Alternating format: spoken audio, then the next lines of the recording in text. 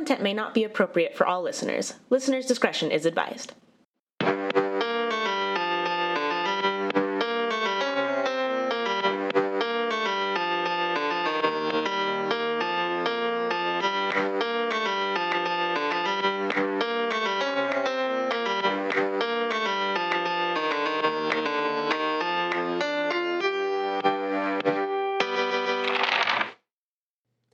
Welcome, listeners, to WTF You Talking About, the podcast where we don't know what we're talking about until you do. I'm Katie. And I'm Decker.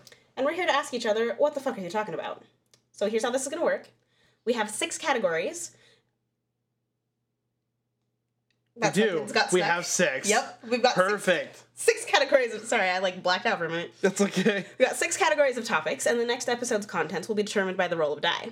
So the categories are true crime, paranormal, history and education, science and technology, entertainment, and current events. We will be using an 8-sided die, so if you roll a 1, then you're going to roll a 6-sided die for those same categories, except it has to be local, so Idaho or any state bordering Idaho.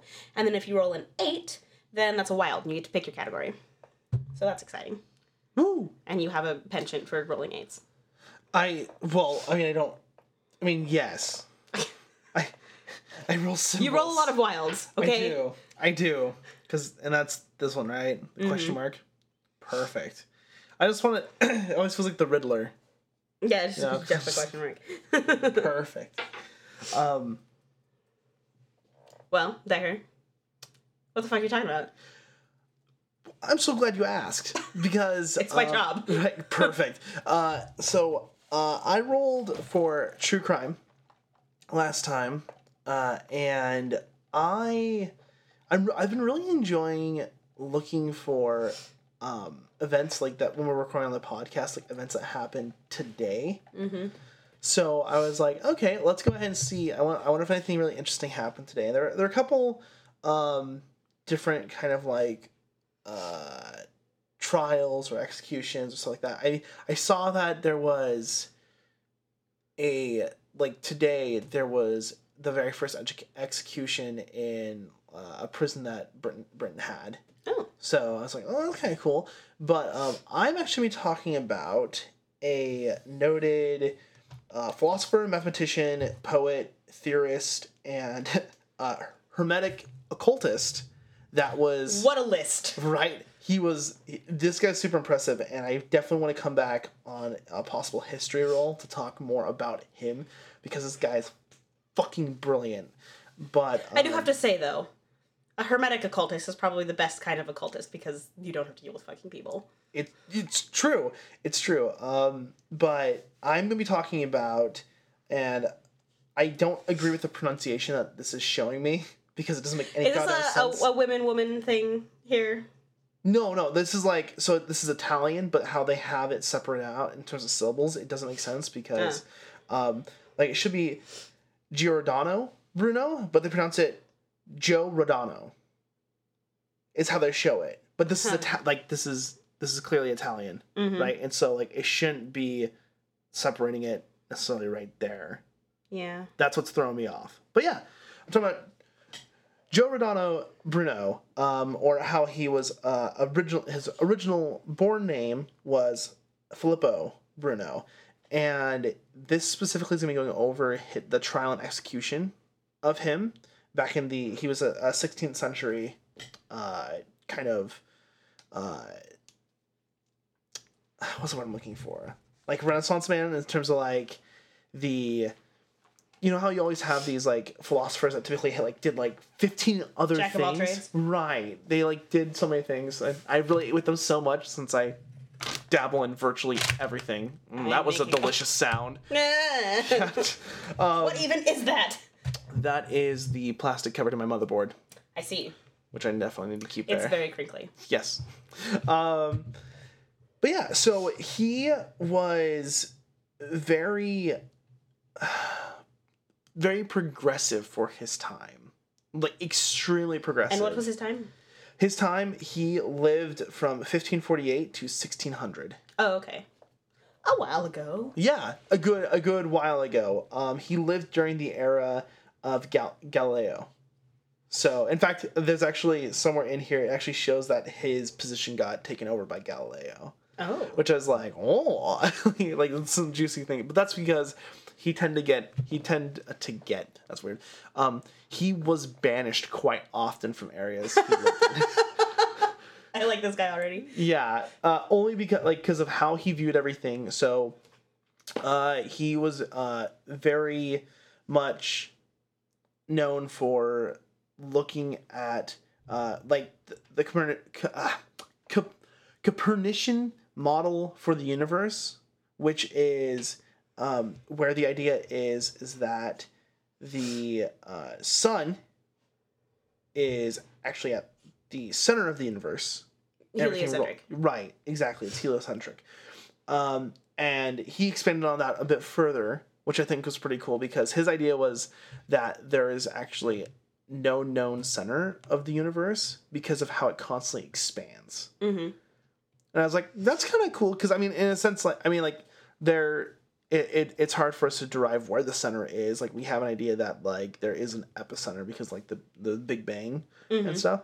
But in terms of, like, an ever-expanding, constant, like, moving force, that for someone back then, I'm not sure how, like, if this was, like, an epiphany or, like, such a aha moment for, like, the scientific community. But I feel like back then, that's quite a stance to take, considering the church was killing people for less. Yeah, the church was killing people for a lot. And he also insists that the universe is infinite and could have no center. Is kind of like his concept because like of how vast it is in the ever expansion. It's like it pretty much is just. That makes me think of Mean Girls.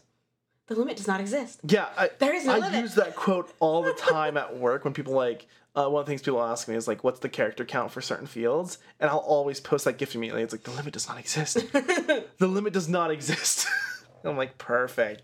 It makes me very sad when people don't get that reference, and I'm like, they're like, okay. You need to change some things in your life. Educate So your life. So he was tried for heresy several times by the Roman Inquisition. No one expects it. No one expects the Roman Inquisition. It's like as soon as I saw that, I was thinking, what was that? Was that Cards Against Humanity? That's Monty Python. Monty Python. Because I thought like that was brought up when we were playing one of our games as well, but I couldn't recall where I'd heard that. I want to say there's a Spanish Inquisition card. And then I think there's No One Expects the Blank is also a black card. Gotcha. That'd be really funny if you didn't. No one expects the Roman Inquisition. That's like an instant win. But yeah, he was tried for basically several scores of denying like how like Catholicism viewed lots of things. He had manuscripts that had technically been banned by the Catholic Church, and he'd always go around teaching. And part of the reason why he wasn't killed off sooner, I am gonna say killed off because and how they killed him was kind of weird. I haven't heard of this certain execution. I mean, he was burned alive, which makes sense, but some of the stuff leading up to it just seemed a little weird. But like a witch. Yeah, pretty much, because he was very heretical with like a lot of the stances I had, right? Like it was heliocentric, and I mean, he was getting closer than the original thoughts of how space works. Yeah, but space is so cool. He moved around quite a lot and taught at several different universities and academies. He was very much known for the art of memory, which is he was pretty much a savant in his time for using mnemonic devices. Yeah. So with that, he was hired by a lot of like royalty and stuff to teach. Some people even said his prowess for this was so strong that is almost considered magical. Like he clearly had to have been like either like divine or something like in order to have like this knowledge set. But yeah, let's go ahead and dive into the trial. So, because I don't want to spoil all the good stuff, because this is not a history roll, unfortunately. But I feel attacked.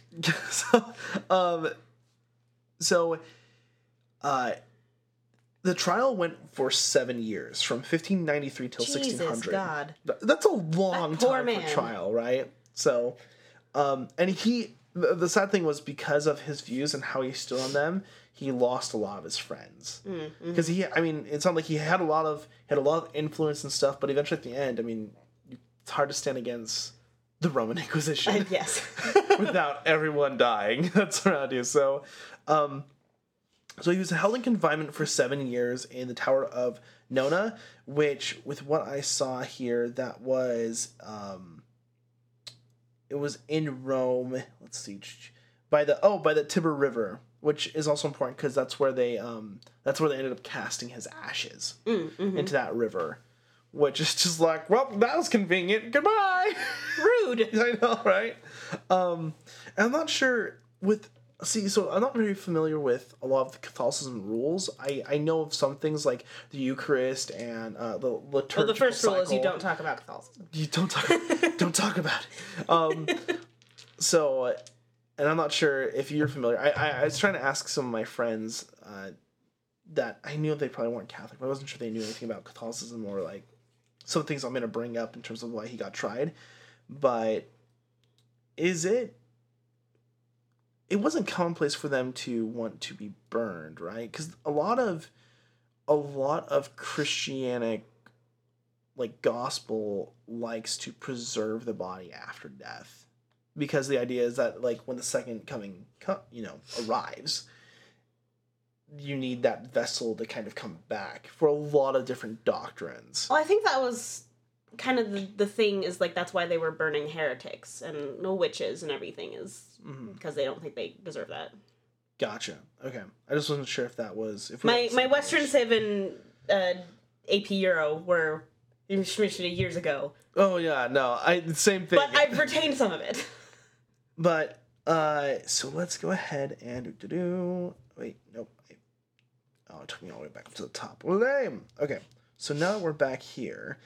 So he was tried for a number of charges. So this is including blasphemy, immoral conduct, and heresy on certain kinds of theologies that they had in there, as well as, having pretty much like illegal literature.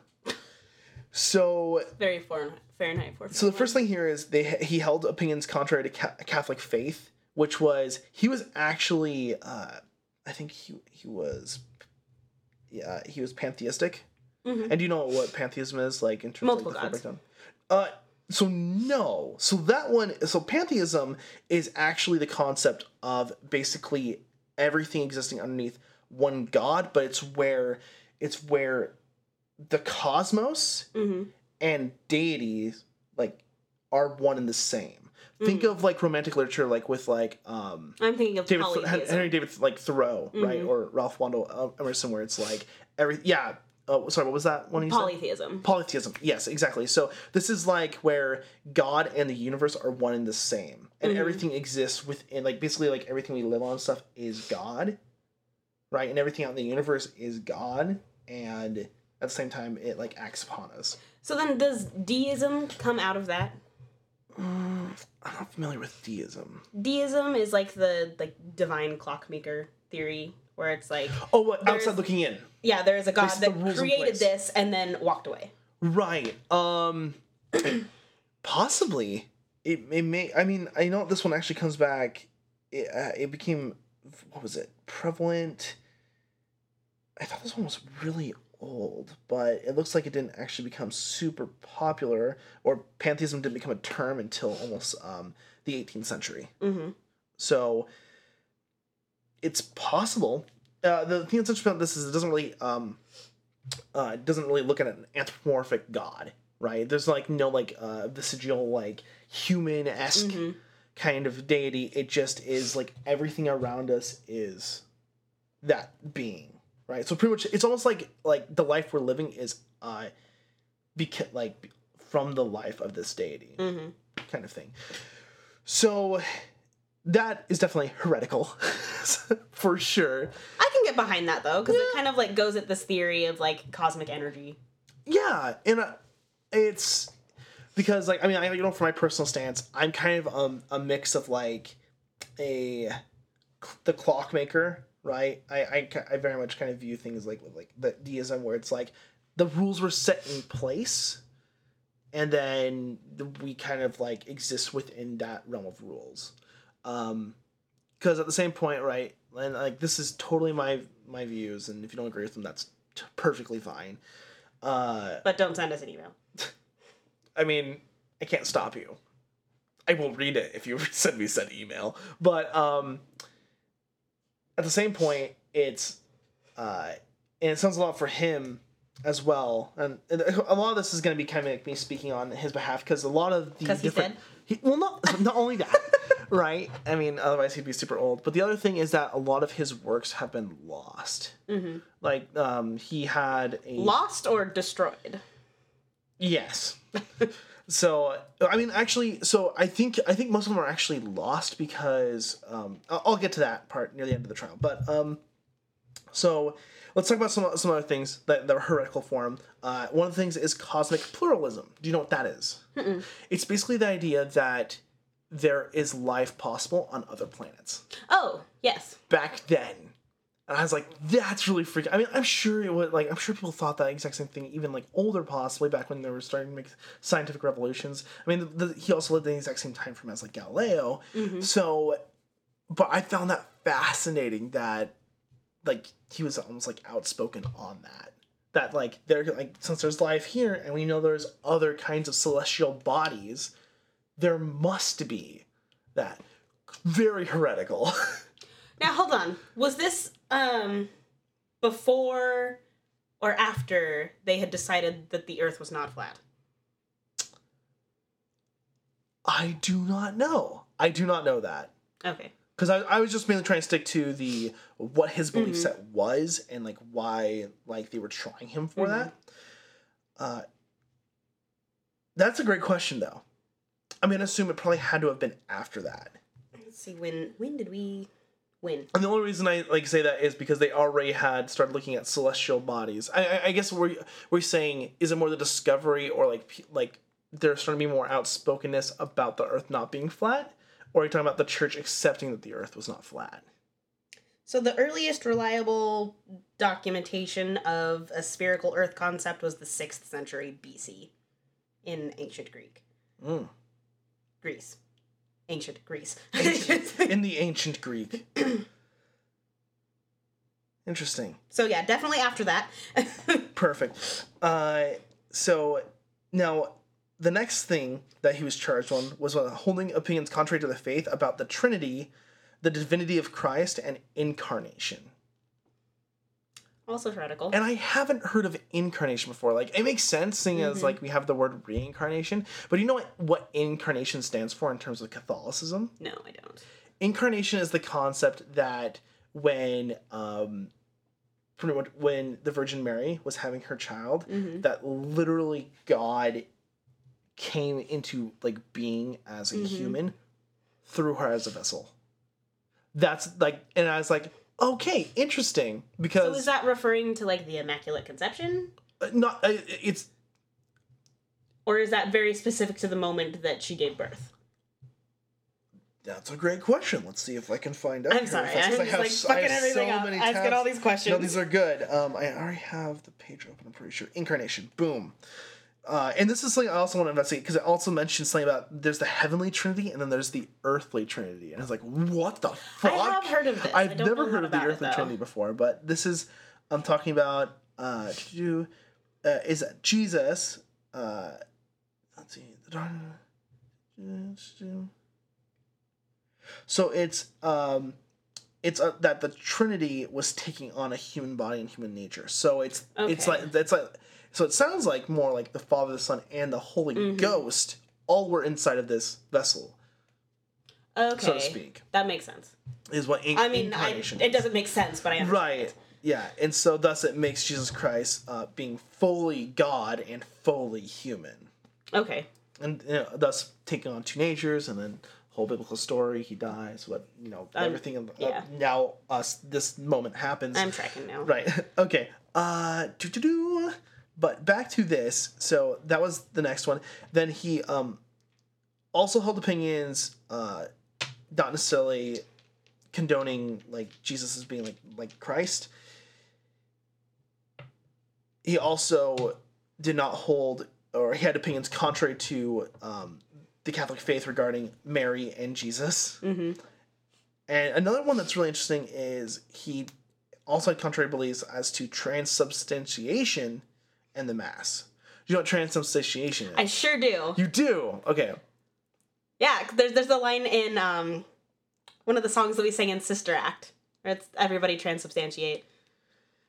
Yeah, I didn't know what it meant at first, but as soon as I saw like the definition, I was like, oh, that's right, because I had heard it before. For those of you that don't know, it's when you take the sacrament, right? Mm-hmm. When you take the wine and the bread, the body of Christ. It's as you're eating it, right? Once you've ingested and accepted Christ into your body, it literally turns into his flesh and blood. That sounds so fucking creepy. Yeah, man, I'm a fan of cannibalism, but I just don't want. I don't want to actively be seen being cannibalistic. It's almost like aftermath cannibalism. Have you heard Eddie Izzard's bit on that? No, I don't think I have. It is fantastic. Everyone should go look up the bit where Eddie Izzard is talking about communion. God, yeah, that part's fucking weird. Like, and again, you guys can all have your own faiths, but I just think it's weird that it's like, and I know I was taught this one because I was raised Mormon. I was taught this in a similar concept, but it did not register to me mentally. Like, oh, we actually believe that as we ingest this bread, it turns into human flesh. Cool, and gross, but then there was a plurality of worlds and their eternity. And then there was the belief of metempsychosis in the transmigration of the human soul. So, transmigration is when you die, your soul leaving your body and then going into like the ethereal plane of like heaven and all that. And metempsychosis, it was almost used in tandem. It was hard for me to kind of separate both of them based on it, but let's go ahead and so many tabs. There we go. Perfect. It's a philosophical term relating to the soul moving, especially in terms of reincarnation. So, metempsychosis is, it sounds like reincarnation, whereas definitely not a Catholic belief.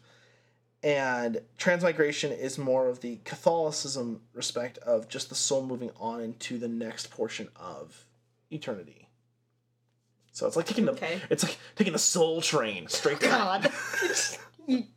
I definitely have been meaning to work that into this whole bit. The look on your face was like, finally. And then also him dealing in magics and divination because of how good he was with his mental prowess, and but he defended himself with the teachings, and pretty much every time he had these trials. So, because he had trials before this as well, like when he was younger in his life, but none of which really took fruit because he was very charismatic and very well respected. Mm-hmm. So it was hard for the church to go after him because, you know, they were like, this man is brilliant and he's, you know, teaching us all these things. Like, don't kill him.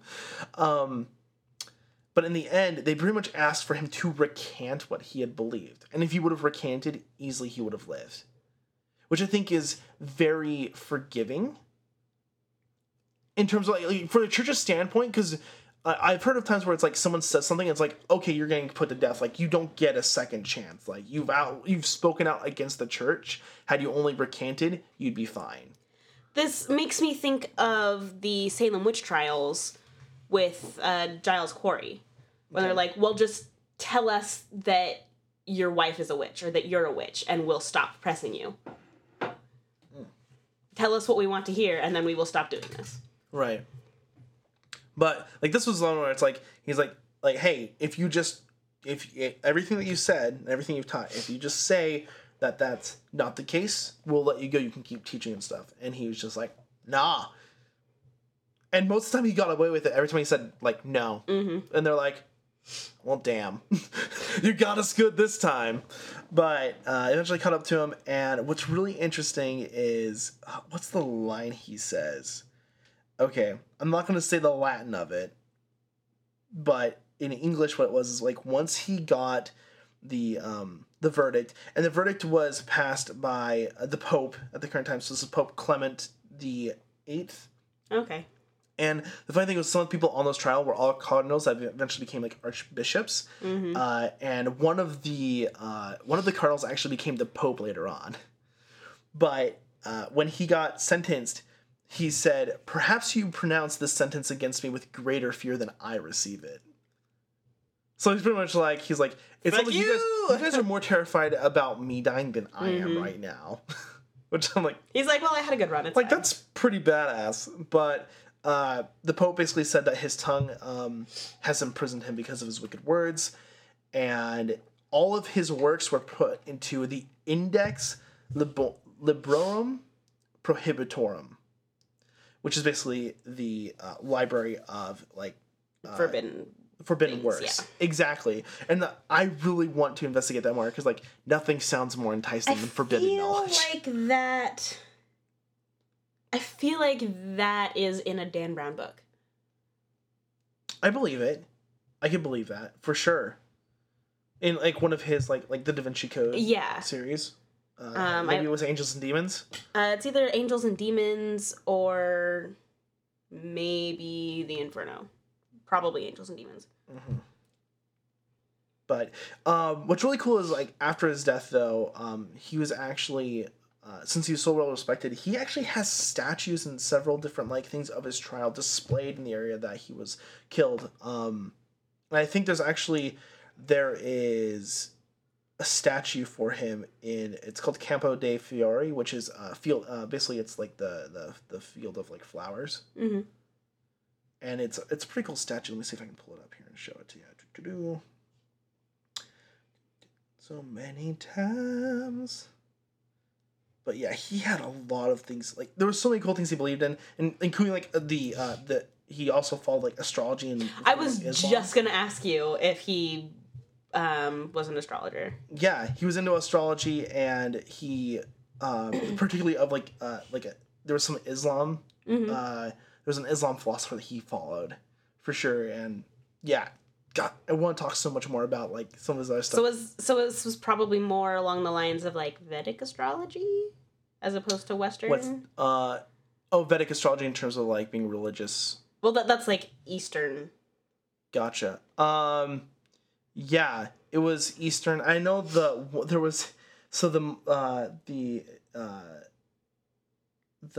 Muslim philosopher that he followed was actually, he had a title of being, like,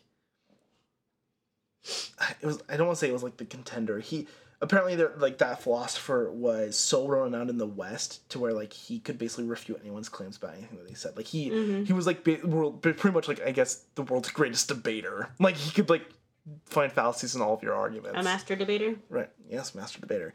Fallacies. Let's see. History. I am 12. I am a 12-year-old boy. It's fine. Here we go. Look at that statue. Oh, that is cool. That is a pretty kick-ass statue. It reminds me of, like, Assassin's Creed kind of a little bit. Yeah, because it's got the hood and the robe. It's got, like, the monk outfit kind of thing going on with the hood and the robe and the shrug kind of thing where it goes over his shoulders, you know? Yeah. But I think... It looks very, like, mysterious and dark. This guy is super kick-ass. And, yeah, I think it's a shame that he was killed on St. Patty's. But so he was burnt to death? Yeah. Actually, like at the stake, or so he was. Let's get back to that main tab. So he was burned, and I think it was at the stake. Let me see. Let's see the cast sessions. Yeah, he was burned at the stake. But the thing was, before that though, he was hung upside down naked before being burned. Rude. And I don't understand. Was that to shame him? It could have been. But, like, I wonder why specifically hanging them upside down. What was that for? Naked. I mean, that kind of just sounds cruel and unusual, like trying to make all of the blood rush to your brain. Right, like, all the knowledge. Right, that's how it works. I don't know. I just imagine, like, crystal skulls. Like, yeah. Not I was gonna not say. the vodka. I was thinking of Indiana Jones. Dan Aykroyd. Oh, God. That was a great video. But yeah, I thought that was very not only very intriguing, but I didn't realize that this guy was super well respected in terms of the scientific community and for philosophy, for like modern day philosophy. In fact, there's a what is it? There was a like award there's a foundation for him, and then there's an award that's to a person that makes significant contributions for the search of extraterrestrial intelligence. That's so awesome! Because of what he believed. You go, super Coco. fucking cool. And the trophy presented is called a Bruno. But yeah, just goes to show you though, if you're kick ass. See, he wasn't wrong in his things. He's like, you're more afraid of death than I am. I'm gonna be famous, bitch. Well, there's like a meme going around that was like, if you're not living a life where the church would have burnt you at the stake, are you really living? But yeah, so. He sounds like a cool dude. Pretty fucking cool dude. So, with that being said, Katie. Yes. What the fuck are you gonna talk about? Well, I had a paranormal roll. You did? And last week As I kept trying to remind myself I did not have a paranormal roll. I was a little bit afraid that you were going to be like, so this is what I talked about. And I was like, you misunderstood the assignment. That was not your roll. Oh, I just totally stabbed myself on the head, and I probably have purple on my scalp. So I don't see it's anything. in my hair. Oh. So I don't. Do you see it? It's hidden in my hair. No, I don't. I'm waiting for the day when one of us comes up and is like, and this is what I have to talk about. And we're like, that's not what you rolled. Shit. Oh dear. Well, here we are. But so we talked about the Ghostbuster ruling. Right, we did last time. Yes. And I brought up a case where someone was convicted via ghost testimony. So we are going to be talking about the Greenbrier ghost. Perfect. Okay. So Elva Zona Heister, I think is how it's pronounced, but I'm not sure, was born in Greenbrier County. Why didn't I write down this? I think it's in Virginia. I need to look that up because I wrote down half of a sentence and then got distracted and wrote down another half of a sentence.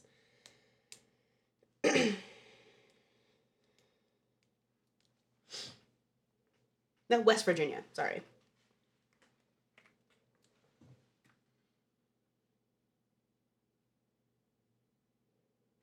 So let me just back that truck up.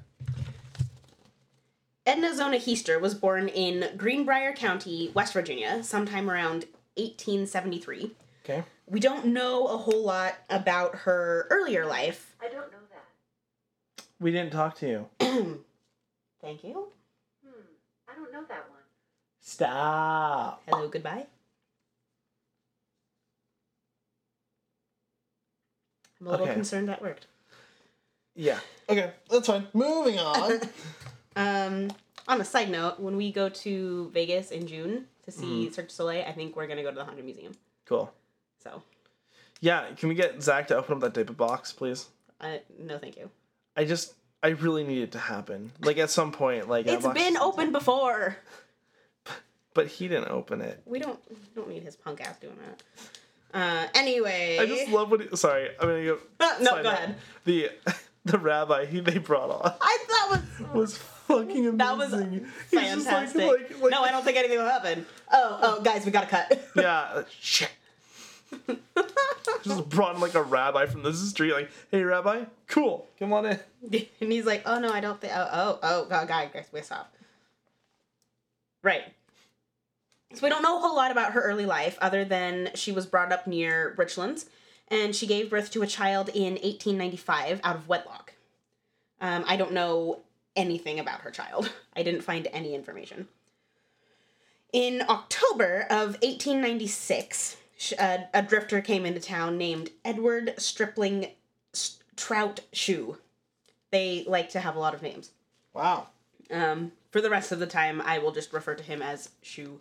Shoe. Okay. Although I may refer to him as Edward once or twice. Mostly it'll be Shoe. Anyways, so he moved to Greenbrier County and worked as a blacksmith at the shop of James Crookshanks, like the cat. Just the Crookshanks part, not the James part. Perfect. I don't think Hermione named her cat James. Anyways, James. that's neither here nor there. So he and Zona met, and they fell in love, and they were married soon after he came to town. Zona's mother, her name was Mary Jane Robinson Heaster. She objected.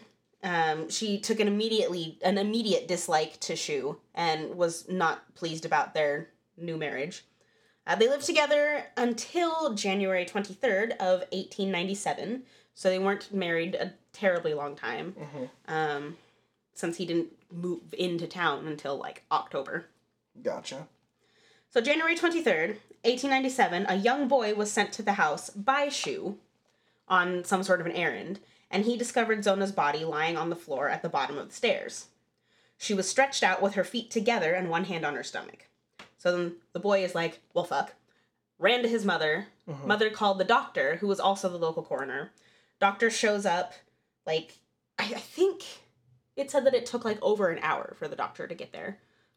They didn't say why or if that was important, but either way... It did specify that it did take an hour. Yeah, by the time that the doctor got there... no, I do remember why this was important. I got ahead of myself. So, they call the doctor/coroner. His name is James W. Knapp. He didn't get there for close to an hour. By the time that he did get there, Shu had come home and taken his wife's body upstairs and dressed the body, which was odd because in this time it was traditionally the job of cleaning and dressing the body was left to the women of the community. So he had washed her and dressed her himself and laid her out on bed. He had dressed her in a high-necked dress that had a really stiff collar, and he'd placed a veil over her face. So the doctor came in and was performing an examination, like you do when someone has died, and he remained present, which was odd, because normally they don't. And it's not just that he was there, but he cradled her head the whole time and just, like, sobbed. So, thinking that this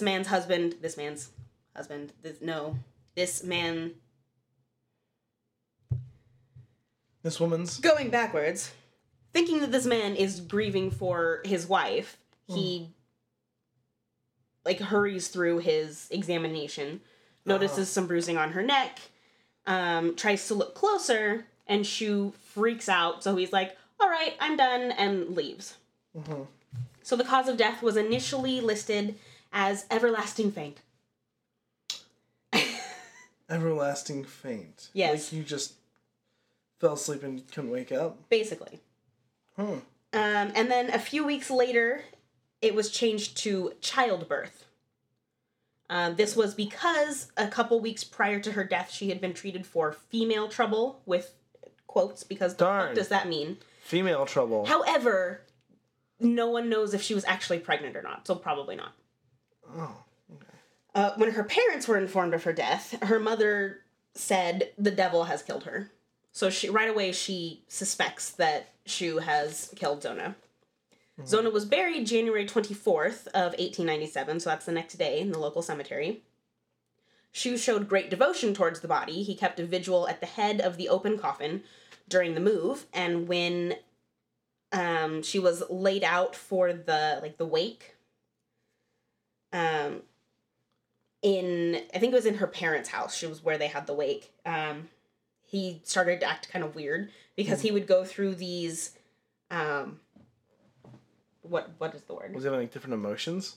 Yes. He would have periods different states? I guess. He would have periods of being just, like, overwhelmingly sad and grief-stricken, and then suddenly having this incredible energy. So he's, like, bipolar? No, because that's not how that works. But...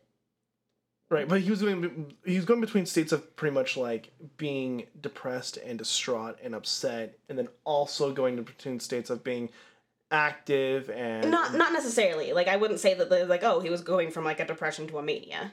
But, like, he was being, grieving like you would expect to see someone grieving, and then not.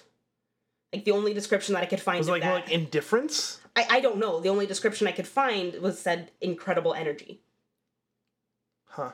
So I don't know what exactly that's supposed to mean, but I mean, I probably wouldn't equate it to bipolar just because this is very Is it like situation specific. when people used to say like people were like, was it eccentric? I have no idea. Okay. So he would not allow anyone to come close to the coffin, and this was super weird. He placed a pillow on one side of her head and then a rolled up sheet on the other. And when people are like, "Why have you done this?" he said that he wanted his wife to rest easier, and this would help. He also had tied a large scarf around her neck, saying that it had been her favorite scarf. To hide the bruising, of course. So when it came time to move the body to the cemetery, several people noticed that there was a strange looseness about Zona's head. So anyways, they move her... A strange looseness. Okay. Yes. On. However, Mary Jane, Zona's mother, was convinced that her son-in-law, Shu, had murdered his wife. After the wake, she removed the rolled-up sheet and tried to give it back to Shu, and he wouldn't take it back. So she was like, okay, I have this thing now. And she noticed that it smelled weird, so she went to wash it. So she put it in the wash basin, and the water turned red. And when she opened up the sheet, there was like a weird pink stain on it, and it wouldn't come out. So she interpreted this as a sign that Zona had been murdered. So she began to pray every night for 4 weeks that Zona would return and explain what happened. According to the legend, Zona appeared to her mother 4 weeks after the funeral. Like we said, the legend. The legend. Well, I mean, I wasn't there. She appeared to her mother 4 weeks after the funeral and said that her husband was cruel and abusive and that he had attacked her in a fit of rage when he believed that she had not cooked any meat for dinner. So fuck that asshole. To prove her point, that her neck was broken, she turned her head backwards. And then left. That's a nice way to say goodbye. Yeah. Look, Goodbye. my neck is broken. My Goodbye. head turns first, then my body. And this happened 4 times, so over 4 nights. And so the ghost first appeared as like a bright light, and then it would gradually take form and then fill the room with a chill. And so that happened for 4 nights. So Mary Jane then went to the local prosecutor, John Alfred Preston, and spent several hours telling him about this experience that she has had and convincing him that he needs to reopen this case because Shu killed her daughter. I couldn't find anywhere that said if he actually believed her story specifically, but he had at least enough doubt to be like, let's go question some people again. So deputies were dispatched. They re-interviewed a whole bunch of people, including Dr. Knapp. He stated that he did not make a complete examination of the body because, I mean, he showed up and that guy was acting real weird. He seems like he's just grieving. Wouldn't really let him get close to the neck when you notice the bruising, blah, blah, blah. So the fact that there wasn't a complete examination made was enough to order an exhumation and an autopsy. So Zona's body was examined on February 22nd, 1897, in the local one-room schoolhouse. Shu complained vigorously about this. He was real pissed. He said that he knew that he would be arrested, but no one would be able to prove his guilt of anything. There wasn't enough evidence to show anything at all. The autopsy lasted 3 hours, and it was found that her neck had been broken. The report was published March 9th, 1897. Her throat had finger marks from being manually choked. And her windpipe had been crushed. Not automatically choked. Whoops. So her windpipe had been crushed, and her neck had been dislocated between the first and second vertebrae. And the ligaments were also torn and ruptured. First and second C-spine? Yeah, up here. Oh. The axis and the atlas, no. Yeah. So this wasn't just like, oh, your neck is broken. This was violent. Yeah, definitely. So she was arrested and charged with the murder of his wife. That'd be like you shaking someone. Huh. So they arrest him, charged him with murder.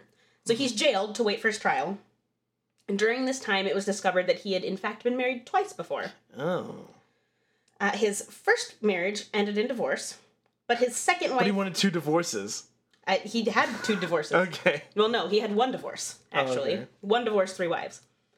So his first one ended in divorce. His second wife, however, died under mysterious circumstances less than a year after they were married. Sound familiar? Oh. His first wife had accused him of being accused him of great cruelty, is what it said. Zona was his third wife.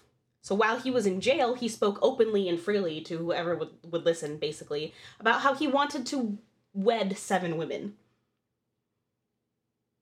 I think got the 7 brides for 7. 7 brides for 1 person. For one. For me. I don't know if he was specifically like, oh, I'd like to be married to 7 people at one time, or I'd like to be married to 7 people in my lifetime. Yeah. But this was something that he was, like, consistent about and would just talk to anybody about. I mean, 7's a lucky number. You know, maybe that's what it was. I mean, probably not for wives. I don't know. Jackpot. Maybe that's why it didn't work out for Henry VIII. He only got to 6. Shoot. And aside from talking about how he wanted to wed 7 women, he would also say frequently that he would be set free because there was so little evidence against him. So trial began June 22nd, 1897, and Mary Jane was the prosecutor's star witness.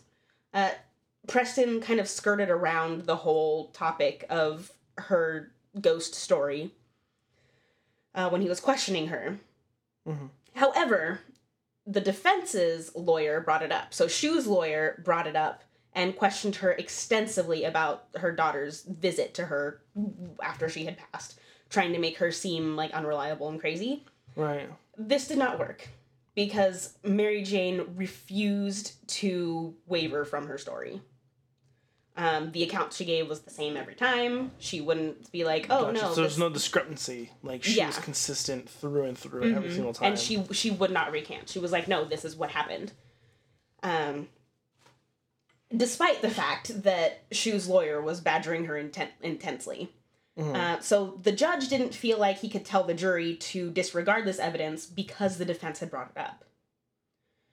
Also, many people in the community believed it as well. So that sounds like they allowed it because it was prevalent in the community. I think that's part of it, but also, I mean, the defense brought it up. Right. So, it's been so since the defense... the prosecution did not bring this up. It was the defense that was like, oh, didn't you say you saw your daughter's ghost, blah, blah, blah, trying to discredit her as a witness. Right. But because they did that, it didn't work. It made it almost like valid... What's the word I'm looking for? That was just a valid statement. It was like, it was permissible in court, or admissible in court in terms of like being used for the judgment of of the defendant. I think so. Okay. It's been a while since I captioned law classes, especially criminal law classes. So she was found guilty of murder on July 11th, and then he was sentenced to life in prison. A lynch mob was formed to take him from the jail and hang him. However, this was disbanded by deputy sheriff, and I think 4 people that were involved in the lynch mob were actually charged with a crime for that. He was then moved to West Virginia State Penitentiary, where he lived for 3 more years, and then died March 13th of 1900 of some unknown epidemic. I nowhere said what particular sickness it was that he died of. He was buried in an unmarked grave in a local cemetery. Wait, what year it was? 1900. Quit that. I'm trying to remember. Bless. Good. Okay. Remind me, when was the influenza outbreak? Wasn't it around that time? Wasn't it between like 1903 and 1908?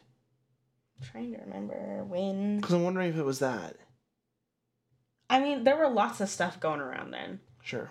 Because there was influenza, and I think, wasn't there like yellow fever? Maybe. But there was lots of stuff. Okay. Well, either way, he got. The point of that is get your fucking vaccinations. Yeah, get your vaccinations. Do it. Do it now. Unless it's the middle of the night, then do it tomorrow.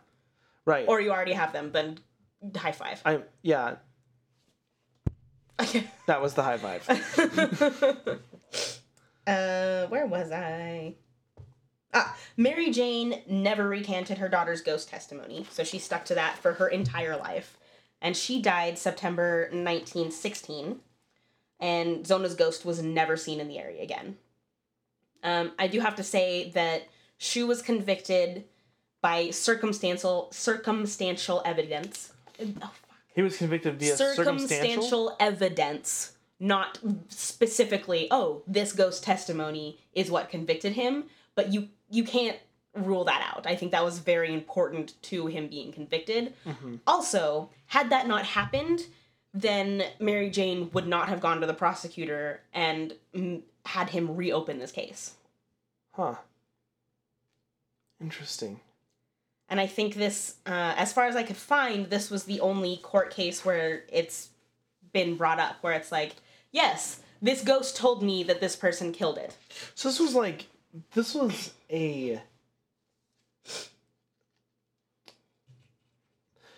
this was a trial that not only convicted someone based on circumstantial evidence, because normally, like, anytime I, like, watch, like, a TV show or something like that, it's, you know, you can't get someone on circumstantial evidence, right? It has to be paired with something, typically, is what I see. Because, like, if something's circumstantial, it's like, well, that means, like, it either could or couldn't be, you know, or it's not definitive.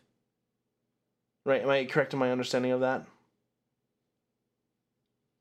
Circumstantial evidence is evidence that relies on an inference to connect it to a conclusion of fact, such as a fingerprint at the scene of the crime. Right. So you pair a fingerprint with something. Yeah, so it's like, we validate have this fingerprint, so that shows that you were at the scene of the crime. Right, but then you use it to pair, like, oh, that fingerprint's also on this battering rod that was in someone's head, right? Thus, we can pair... So, like, direct evidence, which is non-circumstantial, doesn't require any inference to be like, yes, this is fact. Right. So it doesn't require any additional evidence or inference to be like, this is what happened. Yeah, but circumstantial needs a tag. It needs something to be associated with, otherwise it just gets disregarded. Mm-hmm. Okay, gotcha. Cool. Yeah, I just find it interesting. So not only were they convicted with the addition of a testimony from, you know, in terms of, like, seeing something supernatural, but it's like it's a trial where the defense pretty much did foot in mouth. Yeah, in a way, because they brought up something. Themselves with that. Yeah, no, for sure, because they brought up something that wasn't already being used. And I think that's very specifically why the prosecutor didn't bring it up, was because he didn't want to discredit his own witness. Right, but because they brought it up and they could not discredit the witness. And that's I think interesting. So I wonder that was probably a weird situation to be in as a judge, because I can totally understand why you wouldn't be like, nope, you could, because, like, the whole reason why you would be like, disregard this, is if it would lead to... If it'd be more emotion over, like, logic kind of thing? Well, yeah, if it would lead to, like, unfair judgment of the defendant. Or, you know, a witness or something like that. Right. Whereas if the defense brings it up themselves... Yeah. I wonder if... You know how the last trial talked about, like, they bring that up for, like, a lot of, like real estate, like, legal issues. I wonder if that one ever gets taught in terms of, like, you know, basically be careful about what you use in court as both a prosecutor or as a defense. I'm sure it does. Because I think that's a great example of, like, that was not even an issue that was being addressed, and because you brought that up, you screwed your client. Well, and that's another thing that I remember when I captioned a crim law class, they talked about how, I mean, yeah, the judge can say, like, disregard this. It's a lot harder for a jury to actually disregard something once they've heard it. Right, and because that's the other thing, too, is I wonder... I'm sure it's a tactic where like, lawyers might do something or pressure someone to where something gets heard and or seen, and but they know that no matter what, even though they'll say disregard it, you can't disregard something. Well, and things like that because it gives you a bias on mistrial. Yeah. Interesting. That was really cool. That's. You say that, is that the only one, or is that, like, the major one that you found? I doubt it's very common. I want to say that's the only one. It is at least the, like, prevalent one. I didn't find any other ones. I also have to say that I wasn't looking very hard for other cases because I very specifically wanted this one. Yeah, it's just because, I mean, you always hear about, too, like, I think you brought this up, too, like, with, like, seances and talking about, like, how it can be damaging for, you know, people trying to take advantage of those who have lost. I know that they may want to insert themselves into the investigation, be that, like, because maybe they genuinely want to help, or at the same time, maybe they do have other, you know, personal plans. Well, and there are some really interesting cases that mediums have helped to solve, and I think the most interesting ones are the ones that the mediums had nothing to do with. Like, I think there was one where there was a medium in Sweden that woke up and was like, holy shit, and, like, called up the police department in some weird town in, like, Eastern America, and was like, I don't know what any of this means, but here's this information. And they followed it and found a body.